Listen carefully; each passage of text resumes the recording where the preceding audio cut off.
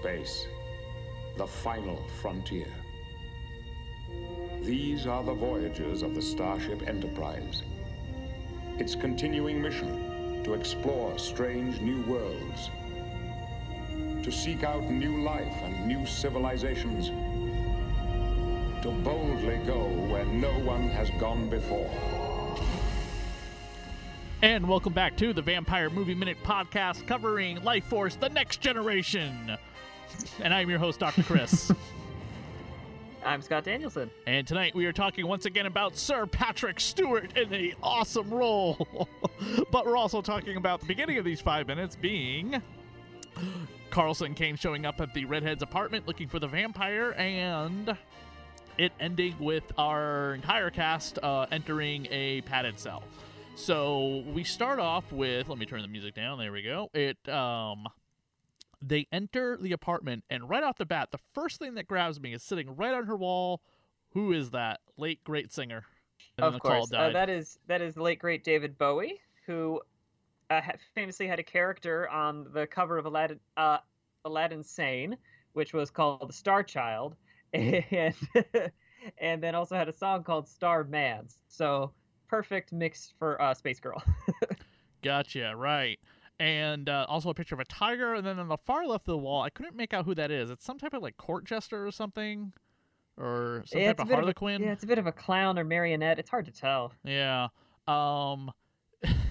So Carlson immediately is calling this woman a masochist. She likes pain. She likes being hurt. She gets off on it. Oh, fucking Christ. Yeah, we get a weird... Yeah, we've never...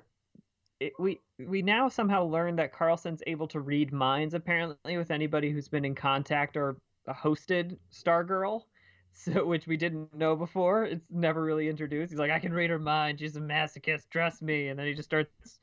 And then he... My favorite is not actually him, because that's all kind of weird and kinky, but... in the British and of course in a thick British accent, Kane sits down and goes, "Well, I'm a natural boy. Yeah, I'll stay." And just sits down to wait and watch. I like to watch. Pretty much what he says. Yeah, and then he strips her and turns her around, and she's got like scratches all over her back. Do you think that was from like screwing somebody? That looks like, well, see, I would say no, but very short but quick story. At one point, I had a friend in college. A friend of a friend brought her friend to stay the night. He hooked up with her, and the next morning we saw him, and it looked like his back had been attacked by a wolverine. So that could be the throes of passion, but it doesn't look the most fun. No, but don't forget, she was making out with somebody apparently naked in the park, and the two boys wanted to catch a glimpse of some lesbian action. Remember?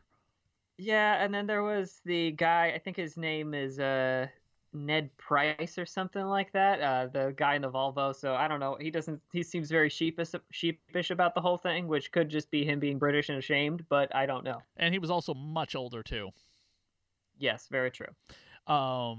Kane looks like he wants to stop it every 5 minutes, but he's like, nope, I actually still want to watch. Yeah, it's kind of one of those, it's like one of those courtroom dramas, like, stop, I want to see where this goes. Like, that's kind of the attitude he has. When the girl finally passes out, this whole scene, and they put her to bed, reminds me of, because he figures out there's nothing in there. The vampire has left, but she's still alive, and she's not turning into a shriveled corpse either, which is kind of odd. It reminds me of the scene when Peter Venkman puts Dana to bed in Ghostbusters. That's exactly what I was thinking of too. It's a very similar outfit, and just kind of like, oh, what a lovely singing voice you must have. There is no Dana, only Zool. There you go. Boy, I cannot do that again.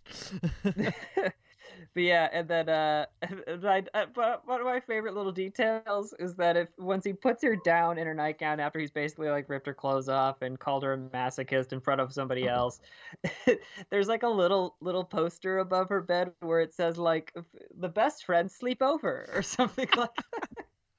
Then they decide to go to the asylum. They look up this Jeffrey Sykes, and they get Patrick Stewart back involved. Why do they need this guy? Or it's not yet explained. This isn't the old man in the car, right? Because they talk about him previously. It's unclear. I think they're basically just like, yeah, I think the idea is that they assume that this nurse had it, and now it's going to work its way through the asylum for the criminally insane, and the last thing we want is a sex offender to go and rape like kids. That's the logic. It's not very well explained. Even Patrick Stewart's voice when he even says, I see, and then, all right, let's go. That just, even the way he says, I see, it is just enough. You know what I mean? He doesn't have a lot of dialogue, but just him saying, I see, in his Patrick Stewart voice. And they want to pre-hypnotize the person, and they all get together, and of course, Patrick Stewart's character, what's his name? Patrick Stewart, one of, I think you can tell based on his name is Dr. Armstrong. All right, so Dr. Armstrong has I don't know if he's a taxidermist, but he's got some animal heads hanging up in his office. Maybe that's just the British way. I don't know if you'd put that in a psych ward. It's a very curious office for it's a curious office for a guy who runs a psych ward. It's kind of like the last thing you want is anything that could intimidate people. Right, and they bring everyone to the padded room. My biggest question is, why the hell is Carlson still here? I mean, he's a victim of the vampire. He should have been sent home, but maybe because of his psychic connection, they're keeping him along. That's the only explanation. It's that whole thing with, like, we got to keep bringing Mina with us because Mina has a connection to Dracula. And that's what this whole thing feels like. It feels like Van Helsing is doing that to keep the connection strong, because if he gets a bout of sexual pleasure, all of a sudden, they're going to figure out that she must be nearby. Yeah, something like that. What's interesting is that Mina is in the Dracula tale. She's used as bait pretty bluntly. Like they're basically trying to sucker Dracula in so they can attack him. Stop. And so, and then they all enter the padded room, and that's pretty much the 5 minutes ends as they enter the room. Who is the orderly, by the way? Oh, I don't have that. Off the top of my. Well, see if you can look that up on IMDb real quick. I have a quick little review here of Lifeforce from the Essential Monster Movie Guide, A Century of Creature Features Film, TV, and Video by Stephen Jones, with an introduction by Forrest J. Ackerman. This is from 1999, so we're going back in time a little ways. Oh, wow. Loosely based on Colin Wilson's novel The Space Vampires, Hooper's lively blend of science fiction horror begins like Alien, turns into a remake of Quartermass in the Pit, and ends up looking like a Hammer gothic tale. When a gigantic alien spaceship is discovered in the cone of Halley's Comet, 3 humanoid bodies are returned to Earth. Pretty soon, an alien vampire woman, May, has turned most of London into rampaging, blood-sucking zombies. A wooden cast, Firth's ludicrous SAS officer and Finley's sub Van Helsing, laughable script by Dan O'Bannon, and the unconvincing makeup are the only thing that saved John Dykstrom's impressive optical effects. Originally planned to be filmed in 3D, this cost $25 million and looks like 1950s British B-movie. They gave it 2 stars out of 5. I mean, I kind of don't blame him. I'm kind of surprised there's very little mention of how much nudity is in the film. Oh, in that article? Yeah. I mean, it's just a quick little paragraph, too, in the side of this book, because they have hundreds of other movies they need to get through in it. Did we find out who the orderly is? I'm looking for a listing. I don't see anything, really. Do we see anybody that matches his description? No, there's nothing.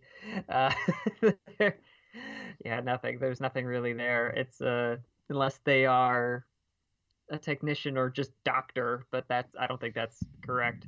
Right. All right. Well, that's all the notes I have here for these 5 minutes of the Vampire Movie Minute podcast. How about you, Scott? No, that's all I had as well. They all just are looking upon this guy, and then we end. Yep. And we'll be back next week with another 5 minutes, exciting 5 minutes, as we continue our journey with Sir Patrick Stewart in this amazing science fiction movie, which I guarantee he thinks about fondly. You can find us on the Vampire Movie Minute podcast on Twitter and Facebook, and our individual Twitters at ChristySAV. And I'm at Scott C. Danielson. Don't forget, you can send us an email, thatradioofhorror@gmail.com, if you have any questions, notes, or corrections about the show, or anything you want to add about the movie that we haven't covered. Don't forget, we're still in the middle of the movie, so there might be something we didn't cover that we will recover later on in case we missed it. Just keep that in mind. And we'll be back next week with another 5 exciting minutes of the film Lifeforce.